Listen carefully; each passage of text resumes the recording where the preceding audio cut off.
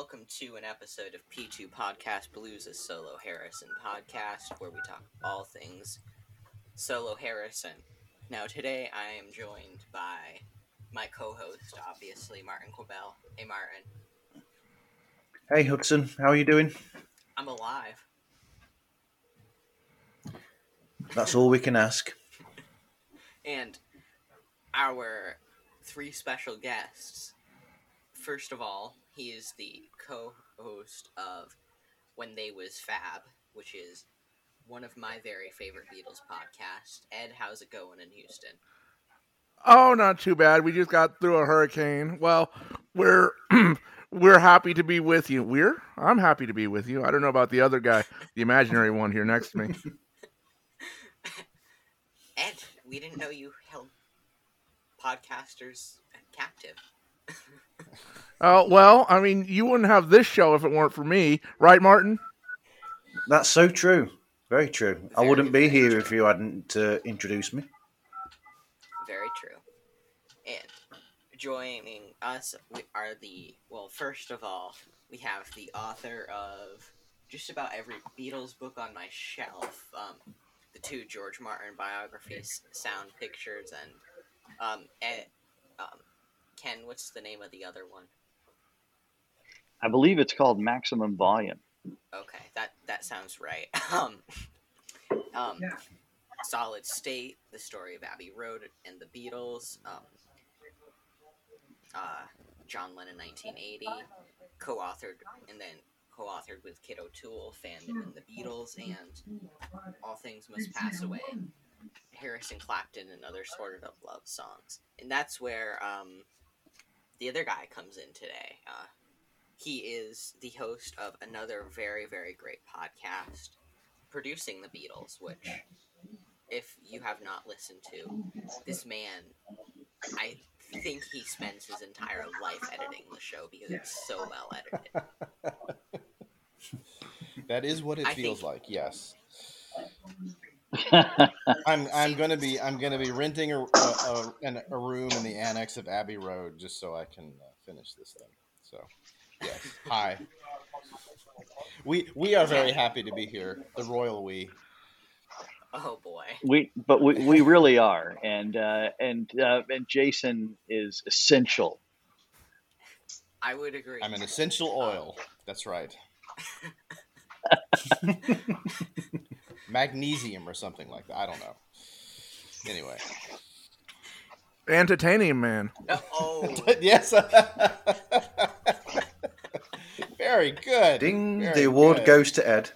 Yep. Oh, yep. Someone has had their coffee and it has taken effect this Saturday Yeah. morning. When you did my interview for my show, you weren't this energetic, and this is so different. Well, it's Saturday morning and I don't have to go to work, so. Yeah. Well, good point. Wait, this isn't our full jobs? Doing podcasts and writing? What? It's mine. If only. If only. Well, it is Ken's job, for the most part. I think you're right. Yeah. He's figured it is that my one out. full-time job. That's true. Well, yes. You guys have got the dream worked out. Gonna need some career tips later on. Anyway, please continue. So, we're here to talk about the wonderful book, All Things Must Pass and Assorted Love Songs. Now, I'm going to let Martin start us out with some questions. Oh, wow. In at the deep end. Okay. So, I find that with Eric, there's a certain sort of dichotomy almost in Eric where, especially in the 1960s, he was seen as a blues purist, essentially. But, I mean, that's the reason why, or perceivably, that he left the Yardbirds, because they went more poppy. But then you find him working on material by the Beatles, who even he himself initially said were a pop band. So, do you think that's interesting, Ken? I sure do, and I've got to tell you guys, the more we look at this topic of Eric Clapton, I find that he isn't enigmatic. And I also think that, like a lot of these folks, and maybe all of us, when we think and talk about our own lives, he's an unreliable narrator. He wraps himself up in blues purism throughout the 1960s, and really uses it as a weapon, a cudgel for why he's leaving one band after another, right? Yeah. I don't buy it. I think he's full of it, and it it really has a lot more to do with psychology and abandonment issues. Not that he doesn't love the blues and doesn't believe in the blues, and isn't he is indeed the guy who adores that genre and becomes a student of it. There's just no doubt about that. But having said all that good stuff about him and his allegiance to the blues, he's also a psychological wreck, which he freely admits all of these things. And I think part of and maybe I don't want to go too far saying that Eric's intelligent right now, but I think part of having right. Yeah, I think part of having a kind of central or advanced intelligence is being able to keep two thoughts, in your mind at one time, and he does this, right? He understands that he's a psychological wreck, but he also loves the blues, and both of those things are probably why he keeps leaving his bands, which he does so in a serial basis. I mean, he's probably quitting some band right now. But then, I'm sorry. Go ahead. Go on, Jason. I was just going to say, Ken made the point that he's leaving Blind Faith practically before their first live show. He's already looking like, oh, where else? Look at that Delaney and Bonnie group. They look pretty good. Just can't. He's literally finding something wrong with the band. Yeah, while he's sitting there. Yeah. So can you imagine Eric Clapton?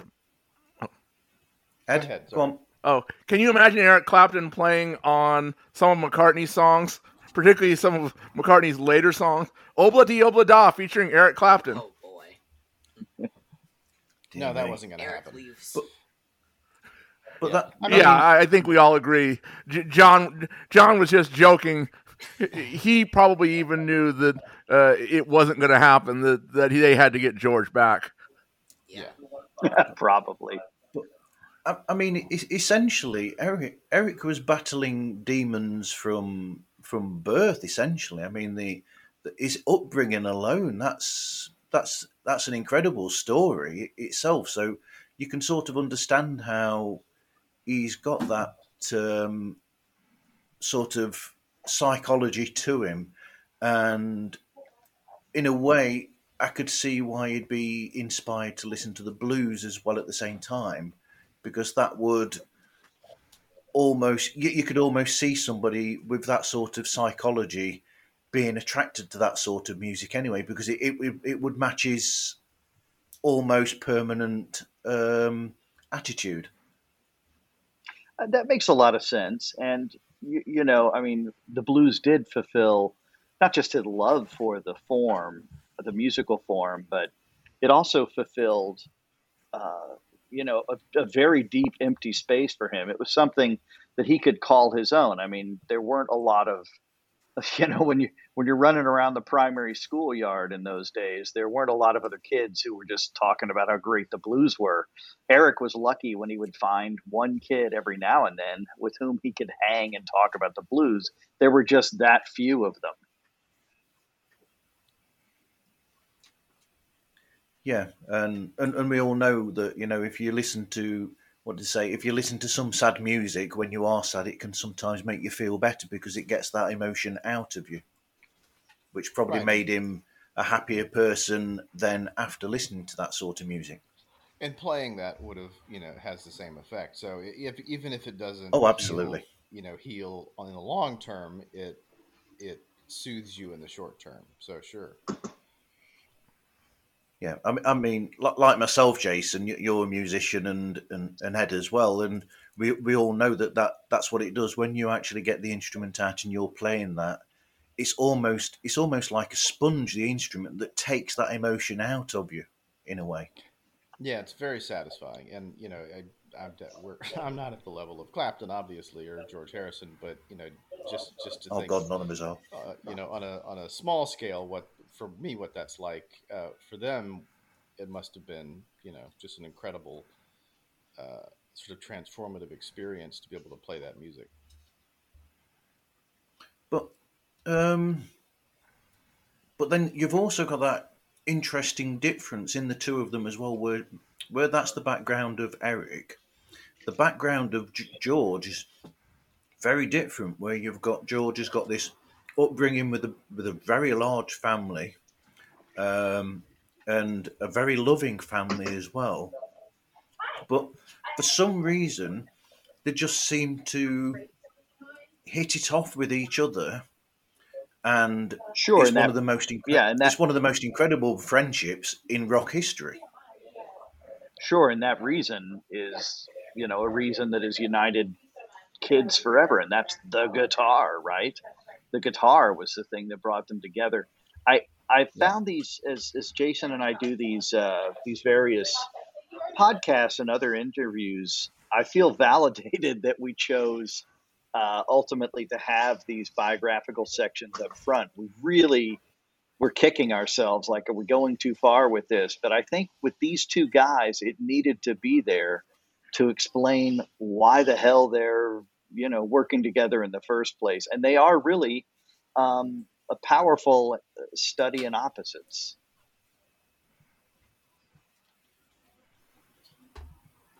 Now, while Absolutely. it's necessary, I think the George Harrison piece is probably a little more well worn than the Clapton piece. I was particularly pleased to see how different your version of Clapton's upbringing was versus what we got in Life in 12 Bars. Yeah. Well, we had the great power of distance. I would say, um, our we were benefited by the fact that we were trying to tell stories in equal bites and trying to turn them into um, a pairing. So, if you're going to go that far with Eric, you've got to go that far with George. And, one of the issues with these books, and I'm sure we've all encountered this, is, we're all just absolutely geeked out on this stuff. And so, you know, sometimes it seems tendentious for us to experience it all again. But, a lot of people who will pick up this book are not us, and they won't know that, George grew up with Louise and Harry, and they had a really convivial household, and they created a loving space in which he existed. So it was important for us to have that in there to sort of counterpoise the world of Eric. And then the world of Patty, that was something which I'd read a little bit about in the past, but you get a whole different perspective on it here. Yeah, sure. And I was sort of in charge of this section, I guess, because Jason was conducting some really important work in other parts of it, and I don't know that I realized the extent to which her life had been bifurcated by many of these same issues. You know, if we really bought into, and spoiler alert, if I may, Jason, Ken and Jason do not, but if we really bought into the great mythos of this awe-inspiring love of Patty and Eric that was just so large and inspired an album, blah blah blah, then she may have had a third of the book too. But that simply, from our perspective, isn't the case. No, they But she both still have. gets a good, 15-20%, I would say. Yeah, I mean, we go into Maybe the whole 15%. Go ahead, pal. Well, I was going to say, we go into her background too, because it's, as we have opposites with George and Eric, we have these sort of startling. I didn't realize either these similarities between her and Eric. And I mean, you can paint with a very broad brush and say they're abandonment issues. And as we do these interviews, we have talked about not wanting to be armchair psychologists. Unfortunately, we're sort of stuck in that unfortunate position where we have to talk about these things and put them in some sort of context. And that discovering that allowed us to put this story into a new context.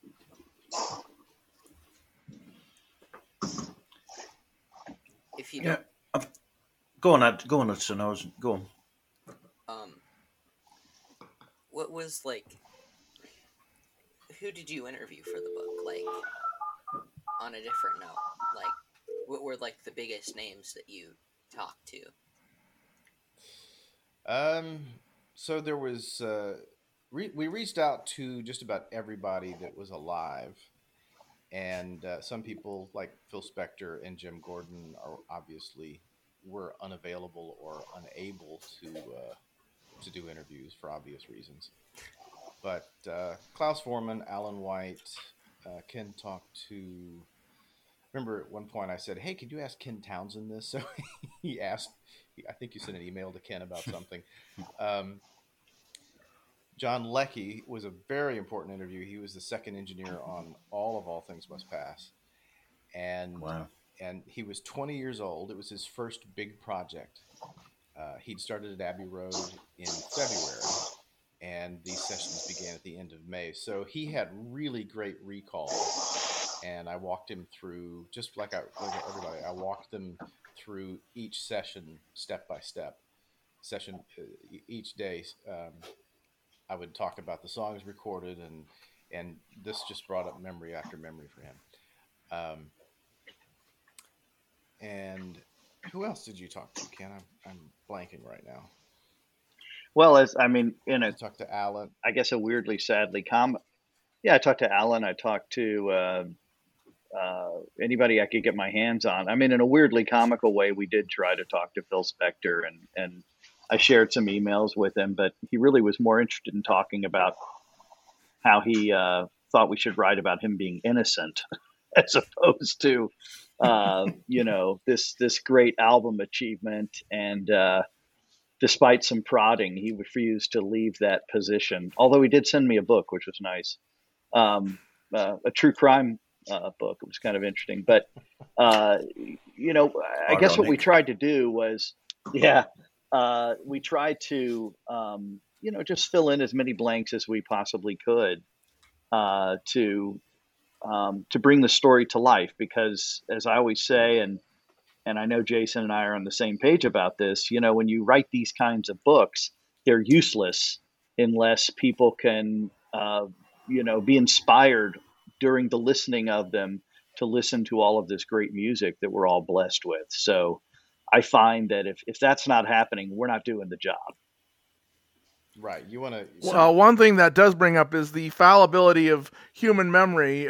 Bobby Whitlock has a YouTube video where he mentions, I'm the one who suggested that Pete Drake come down and play on All Things Must Pass. Well, that wasn't the case. We now have day one demos where George is clearly alluding to, Pete Drake's going to be coming down and playing on this. Right. Yeah. I mean. Yeah, this Jason really is our expert on Bobby Whitlock, so I defer to him. I was actually going to say, so first of all, how did you actually portion out the roles for the writing of the book and the research, and how did it end up actually becoming a co-write? How did you both actually come to write the book together? So we were introduced by Mark Lewison via email years ago, and we knew we wanted to do something together, and we have a number of other irons in the fire too, but this one came about because I really felt like the story needed to be told. Now, Jason was very easy to convince as far as the All Things Must Pass half went, so it took me a little work to bring him around on Layla. But I think what we've come to see and what we've come to agree on is this is really the making of a lot of 1970s rock. Just flows right out of this period, and so it's exciting and valuable for that reason alone. Yeah, I mean, we basically divided it. Jason would take Bobby Whitlock, and then I could do other stuff. I think that, and that was a full-time job. Yeah, so it's actually Jason wrote so much 3/4 of it because of that. Right. Intensive information about inviting Pete Drake over. Yeah, I mean, when Ken proposed this, I thought, well, hasn't this been done? Like, hasn't somebody written about this already? It seemed like it should already be out there. And then I started looking and realized that it wasn't. Layla has definitely been written about, but I think we have some new perspectives on that. But Ken actually said we were talking about this one day, and he said, these sessions are a blank. There's kind of, there were these long-standing myths that we had floating around for 50 years about, how All Things Must Pass had been made, but not anything in any real detail. So that gave us the opportunity to really go in and do kind of a day-by-day session breakdown of like, what happened on this day? How did these sessions ebb and flow? Who was in charge? Who was contributing what? And not so much to say that we have a definitive list of who played on what, because we openly admit that that's impossible. Just because of how open these sessions were. But, just to go in and talk to the people who had not been spoken to. That was the main thing for me about interviews was Bobby Whitlock has gone on record, as we know, a lot, not just with his YouTube videos, but with his book.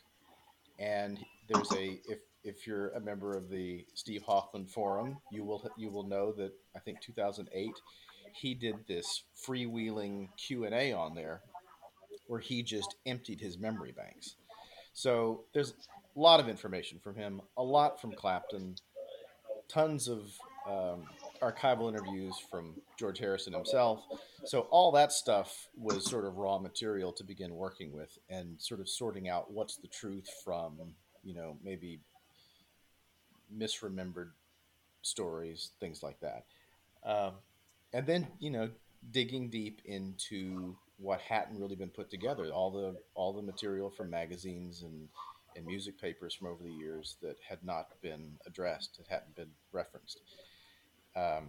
That's the stuff that was really important because the known stories are out there. And then how do we put this all together into a cohesive narrative? That's right. And first of all, I think, it just occurred to me when you said that, Jason, Bobby is probably the most quoted person on all of this stuff, right?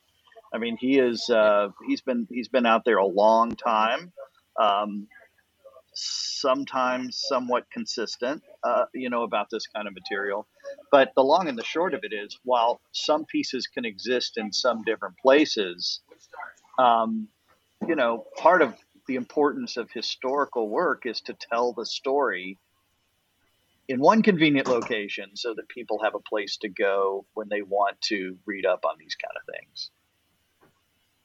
Right. And it's important to understand that, there are many perspectives on these stories. There are many, many people involved. Yeah. And some people were more sober than others during those experiences. So they will have a clearer recollection, not to name any names. So, all that is important to consider when you're putting together a project of this size. So to get into the minutiae for a minute here, do we understand the story of I Remember Jeep? What's in the big book and the dates they seem to give in this business about, they recorded it as a jam for Billy Preston. It's like, and then they left the tape box unmarked until John picked it up several months later. How does that all work? Do you have any idea? I'm still sort of sorting that out. I mean, we didn't have that for the book, so that's something that, we have to look in for revision. But it does seem to have come out of a Billy Preston recording session, a jam. and then John picked it up, and John and Yoko were involved in mixing, and it had this sort of Plastic Ono Band vibe to it, or not vibe, but sort of a Plastic Ono Band moniker slapped on it. But George But the Moog couldn't have been played at that point because it wasn't there yet. No, I think when John picked it up. Yeah, that seems to have been overdubbed and taken. Wasn't it from Electronic Sound? Is that the? They figured out it was not. It's George playing a very similar piece. It's George playing a similar piece. Okay. Yeah, but I mean, clearly George remembered this for some reason. This stuck with him, and he thought, okay, I want to put this in with the jams that were recorded during All Things Must Pass. So something, I don't have any insight into that, but something about this resonated with him, and he thought that he could include this with the other jams. Well, and apparently there was a contemporaneous news report that John was actually thinking of putting out that Peace Jam, maybe as the third side of What's the New Mary Jane. Right. Yeah, and it's before he kept trying to get that out.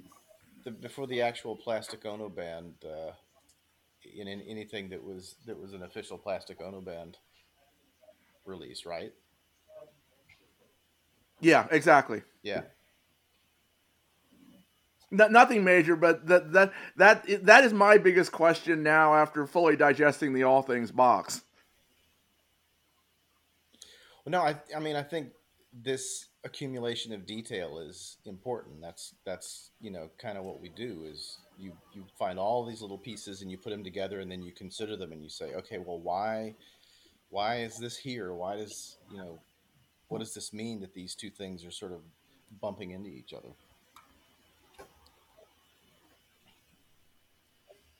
So hopefully that's right, and then it all goes on our answer for that.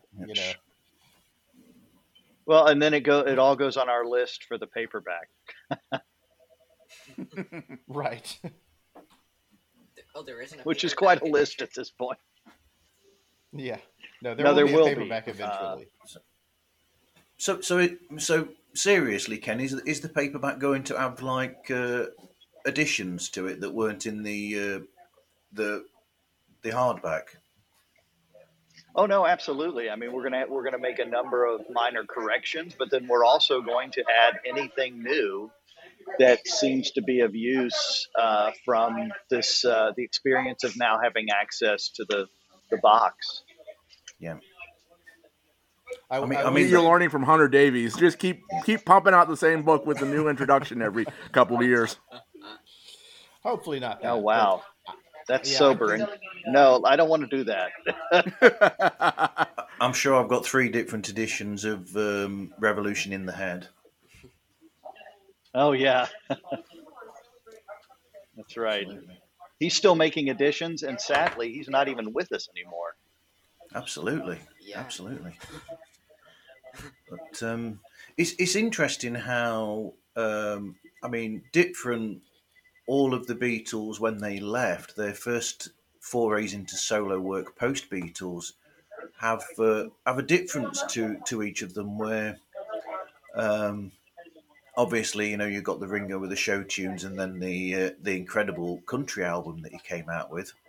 Then you've got Paul's for half and half, homely, but all himself sort of fallback. Then you've got John's almost, as we would call it now, lo-fi approach with minimalism, and then this one with George, you've got like it's almost.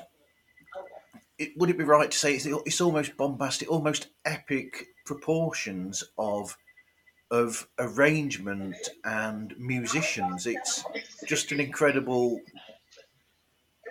difference between all of them, really. I think it's the War and Peace. Yeah.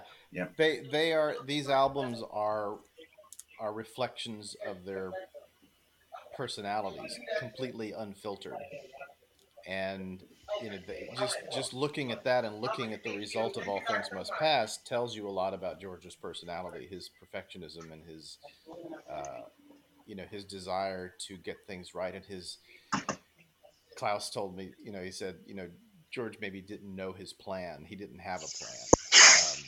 And he said maybe if he'd known his plan better, he would have proceeded differently. That Yeah. that aspect of his personality that maybe we weren't fully aware of in the Beatles, we could maybe see some of the skill with something in Here Comes the Sun, but this sort of broad ranging.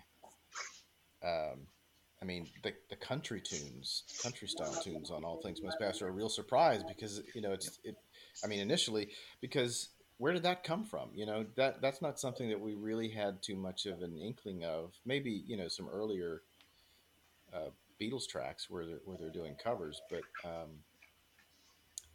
yeah, nothing on the scale. So there's a lot in there, and you realize just how complex George Harrison was. Um, how layered his approach was. There are a lot of layers to these recordings, not just lyrically but also musically. Yeah. I mean, I took note of something else where you were talking about going to that. George was very inspired by certain music where I noticed that Clapton, he'd sort of almost like be stopped in his tracks when an album came out that jumped out at him, like "Are You Experienced?" or music from the Big Pink. Music from Big Pink mainly. I'm thinking that was a huge inspiration to George and probably opened him up more. Where I know that he had a love for that sort of music and for the country and for folk and for all sorts of music and a wide ranging like love of music.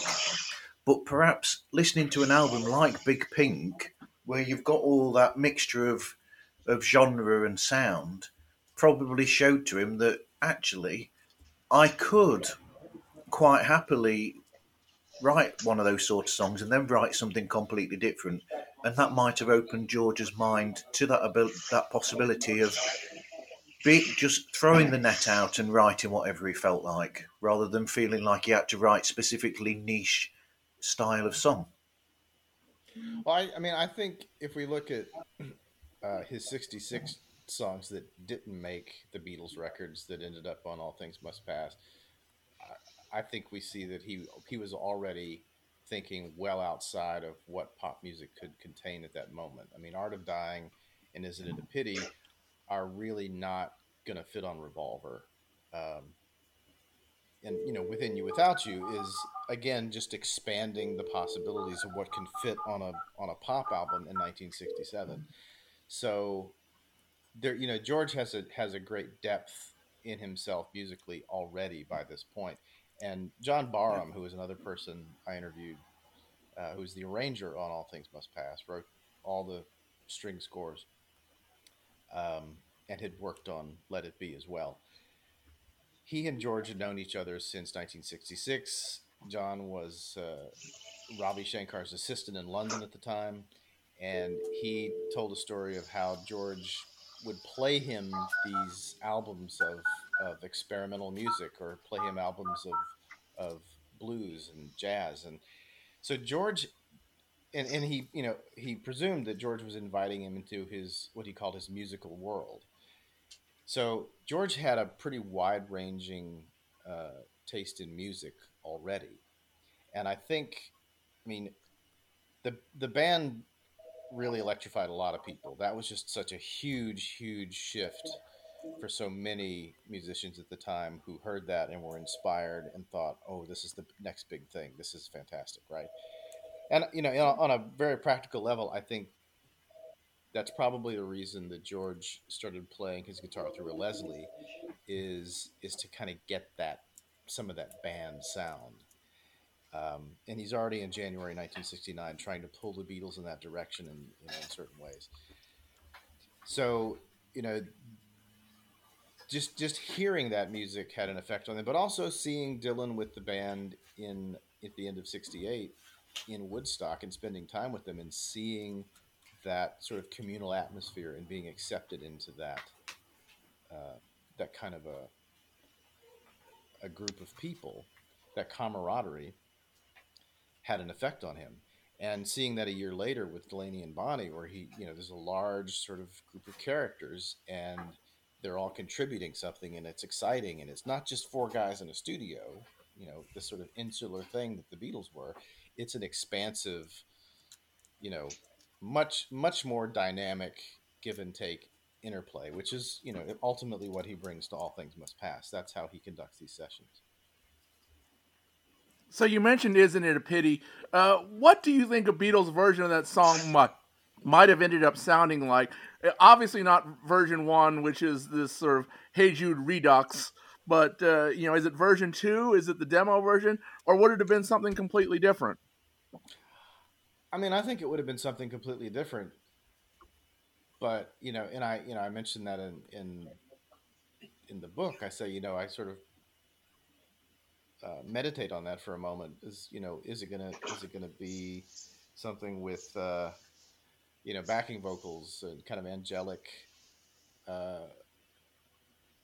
like Here, There, and Everywhere? Is it going to be something more Indian influenced, where he's got sitars, or is it even something else? But the reality of it is that it just wasn't going to make it. He already had 3 songs on Revolver. They'd already done, the strings. They'd done the sort of Here, There, and Everywhere backing vocals. They'd done, all these different. So it would have been something entirely different. I can't say exactly what it would have been, but I think what it really comes down to is that song was just not going to fit on a 1966 Beatles album. It was. Yeah. What I wonder is why it didn't end up somewhere like on Yellow Submarine. That's really a place that the Beatles needed more songs, and they had them there. But maybe George already had too much with "It's All Too Much." Right. Yeah, and I mean, I think their heads were in a different place, and he might have temporarily forgotten about that. He might have thought, well, this isn't something that's going to work at this point in time. He talks in early 1970 about how he would play songs for the Beatles that he thought they would get quickly, because he knew that they wouldn't have time. They wouldn't work on his songs for very long, and he knew it needed to click with them. And that's why All Things Must Pass itself doesn't get a proper recording by the Beatles. They didn't seem to get it. You listen to those tapes and you can hear them sort of struggling to get through an arrangement, to get through a full take, and it just doesn't gel for them. And he knew that, and he knew they needed to move on and get to something else that they would really respond to, like, For You Blue, which is not so complicated and Harrison-esque that it's really confusing John and Paul. I mean, that's really what we're talking about, is John and Paul not connecting with the material. Right. Not necessarily rejecting it. I mean, they took time and tried to work on some of these songs at least, but if it didn't connect with them, and they are by this point the leaders of the band, then it's really not going to go anywhere. Although they did do some pretty mean stuff during the Get Back sessions. Oh, sure. I mean, yes. we can't deny that at all. Yeah, let's give them credit. These are immature young men here, so.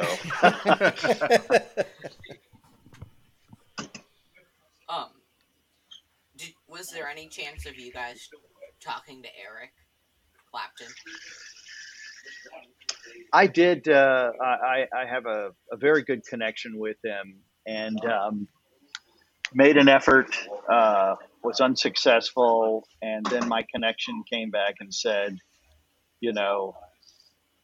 Eric said all he said will be in the autobiography, so just go there. He's saying it better there anyway. And I said, okay, Roger. Yeah, but yes, we attempted it right after Phil Spector. We went right for him. Yeah, and like I said, he's gone on the record a lot in the past 50 years, not just in his autobiography, but in a lot of different places about this album, about the people involved in the album. So, it was important to talk to the people who had not been talked to in any length before and any detail. So that's people responded very generously with their time and with their memories, and gave us great stories that we hadn't heard before. a lot of great detail that, I would just, get off the phone with them and I would call Ken and I'd say, listen to what Chris Thomas just told me. Or, listen to what Klaus just told me. So it's, stuff like that, which is like, oh, wow, I never expected to hear that. I never heard that story, or that puts things in a new context, or, oh, I have to question this assumption that I've held for all these years. Yeah. So, Klaus must have been a great interview, though, because, I mean, interviews that I've caught with Klaus that I've listened to or seen, his memory seems to be absolutely spot on a lot of the time, and he has some really good anecdotes that he comes out with every now and again. Oh, it was fantastic. And I probably could have gone longer with him, but we reached a point after about an hour and a half where I felt like we reached a really good stopping point. Kind of went out on a high note, but lots of great stories, good insight into what was happening with George and Phil Spector, and what was happening with the way George was crafting these sessions. In that sense of, how that partnership between producer and artist worked, and what his perspective on what was happening in the room worked. We talk a lot about George and Eric, but there's also, there's a large cast of characters. There are many people involved here, and how all those people interact is interesting too. And since Klaus had known George for such a long time, almost 10 years at that point, he had really great insights into where George was at that particular moment.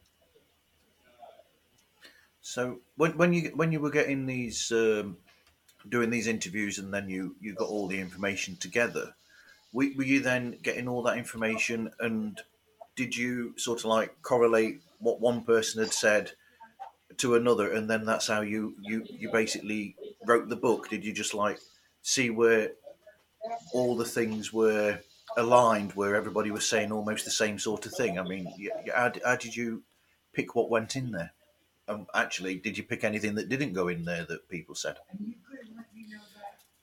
I mean, mostly what people told us we put in. I mean, Ken can speak to that from the interviews he did. The first thing that I did was make a timeline so that we'd have, be able to keep track of things, and then begin plugging in the stories. And that timeline included the dates of every session, so we could sort of say, okay, well, what is this story talking about? Someone, maybe have a vague memory of something, and then how do you apply that to a session?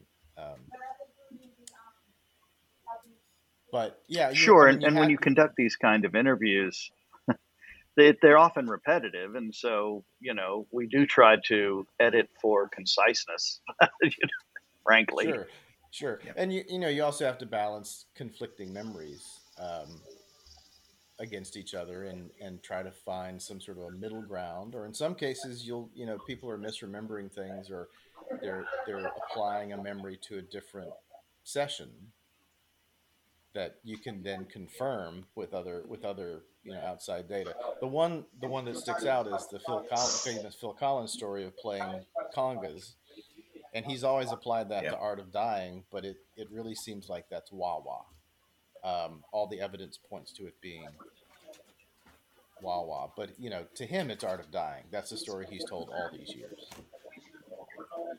But was it Art of Dying or wah-wah that George sent to him? No, he sent him with the infamous overdubs. He sent him Art of Dying, as the joke, right? But the only song on the album that has congas on it is Wah Wah. So that's why I came down on that as the session he played on. But then Phil said when he bought the album that he listened to the album and there were no sign of congas on the songs that he said that he remembered playing on. Right. So what is the origins of that, by the way? I've heard a couple different versions. Phil's mom knew Ringo, or Ringo's chauffeur. Is that the way he got into those sessions? Something to do with his driver? Yeah. and he knew Phil Collins somehow. Yeah. Okay. Yeah. So you've heard basically the same version. I've just heard it told a couple of different ways. Right. Well, Phil's book, Phil's autobiography, actually says that it was he was friends with Ringo's driver, and he found out that he was driving for Ringo, and mentioned that they wanted percussionist for a George Harrison session, and that's how he got involved. Is through that. I mean, that's what it says in Phil's autobiography. Right. Okay. Right. Which, by the way, is I was embarrassed by how entertained I was by his autobiography. It's very charming. If you haven't read it, it's a quick read, and it's if you grew up in the '80s, there'll be a lot to chew on there. Put it next to Elton's book. Oh, Right. Yes. Yep. Well, Phil's book is an easier read than Elton's. Yes. Less drug abuse for sure. Absolutely. Yeah, very affable. It's a very affable book. now, our time constraint is kind of closing in on us. So Martin, could you tell us how to contact you and tell us about Pods Like Us? It's a shame we haven't got more time. I've only done page 1 of page 3 of my notes. Guess we're gonna have to do a part 2 in a couple months. or later in the week or week after. Okay. You can contact me through, I've got a website called themarvzone.org, and there's a contact section on there. I'm also on Instagram and Facebook and Twitter, where you can just look for me and you'll find me. And am I allowed to leave your podcast email address in the description? Oh, yeah. podslikeus@gmail.com. Jason, tell us about producing the Beatles and how we can get in touch with you. Yeah, it's available wherever you find podcasts. You can also go to the website, producingthebeatles.com, and download the episodes directly from there. And I'm working on bonus episodes now. I know I've been saying that for a while, and I'm going to get angry emails saying, when's the next episode? But I promise they're in the works. And then season 2 is also in the works, and I have big ambitions for that. So that will be coming together as I finish them, because, as you mentioned, I spend my entire life editing these things. I'm a one-man show. For anybody interested, it's a really well-produced show, and it's brilliant. Thank you. Ken, tell us about everything Fab 4 and your other books.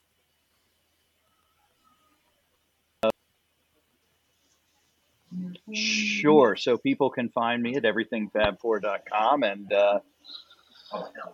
we're working on some new projects that we'll be able to tell people more about shortly. But for right now, mum's the word. Can I ask you, did you interview LB yet? As in LB. He dropped an album out yesterday, and he was in Fleetwood Mac. Oh no, I haven't talked to him yet, but I have a number of interesting guests this semester on my podcast. Lindsey Buckingham, along with such a strange assortment, including Weird Al, Margaret Cho, Ed Begley, David Duchovny. Wow. These are the folks who want to talk about the Beatles. It's kind of bizarre when you look at it. And apparently, according to my publicist, Haley Mills may join this bizarre group. So, a splendid time is guaranteed for all. You have to ask David Duchovny about his appearance in The Chair. That's a great series, by the way. Oh, well, you and I must talk about this offline. I think I beg to differ. Oh, really? About that, well, but you may be a little bit too close to it, but that's probably the problem. I'd be interested in hearing Haley Mills' take on the soundtrack for like Love in the Open Air, and I can't remember the name of the film now, Ken. The Family Way. Yeah. That's it, The Family Way. Yeah, that she was in. Yeah. Ed, tell us about When They Was Fab and how to find you. Weekly podcast. So we have 5 separate podcast hosts here. This is almost like one of Martin's shows, but the easiest way to find us is on our Facebook group. You can email at us at whentheywasfab@gmail.com. New episode drops every Sunday night / Monday morning, depending on where you are in the world. And John Stone and I are looking forward to continuing our ongoing, never-ending series of reviews because, well, the Beatles just keep dropping stuff. And are you done the All Things Must Pass stuff? We just this week we finished the All Things Must Pass. We actually get to talk about something else for another couple of weeks until Ringo's EP, and then Let It Be comes out. And have you heard the box yet, Ed? Which box are we referring to? The Let It Be box? Yes. Not in its entirety. Okay. I'll help you out. Fair enough. So our email address is currently down. Let's just say somebody forgot the password. Which is also the access to our YouTube account. So, this may be going up on my YouTube channel as an audio-only show. If you want to send me an email, I suppose you can send it to BeatlesRadioShow@iCloud.com or SoloBeatlesPodcast@gmail.com.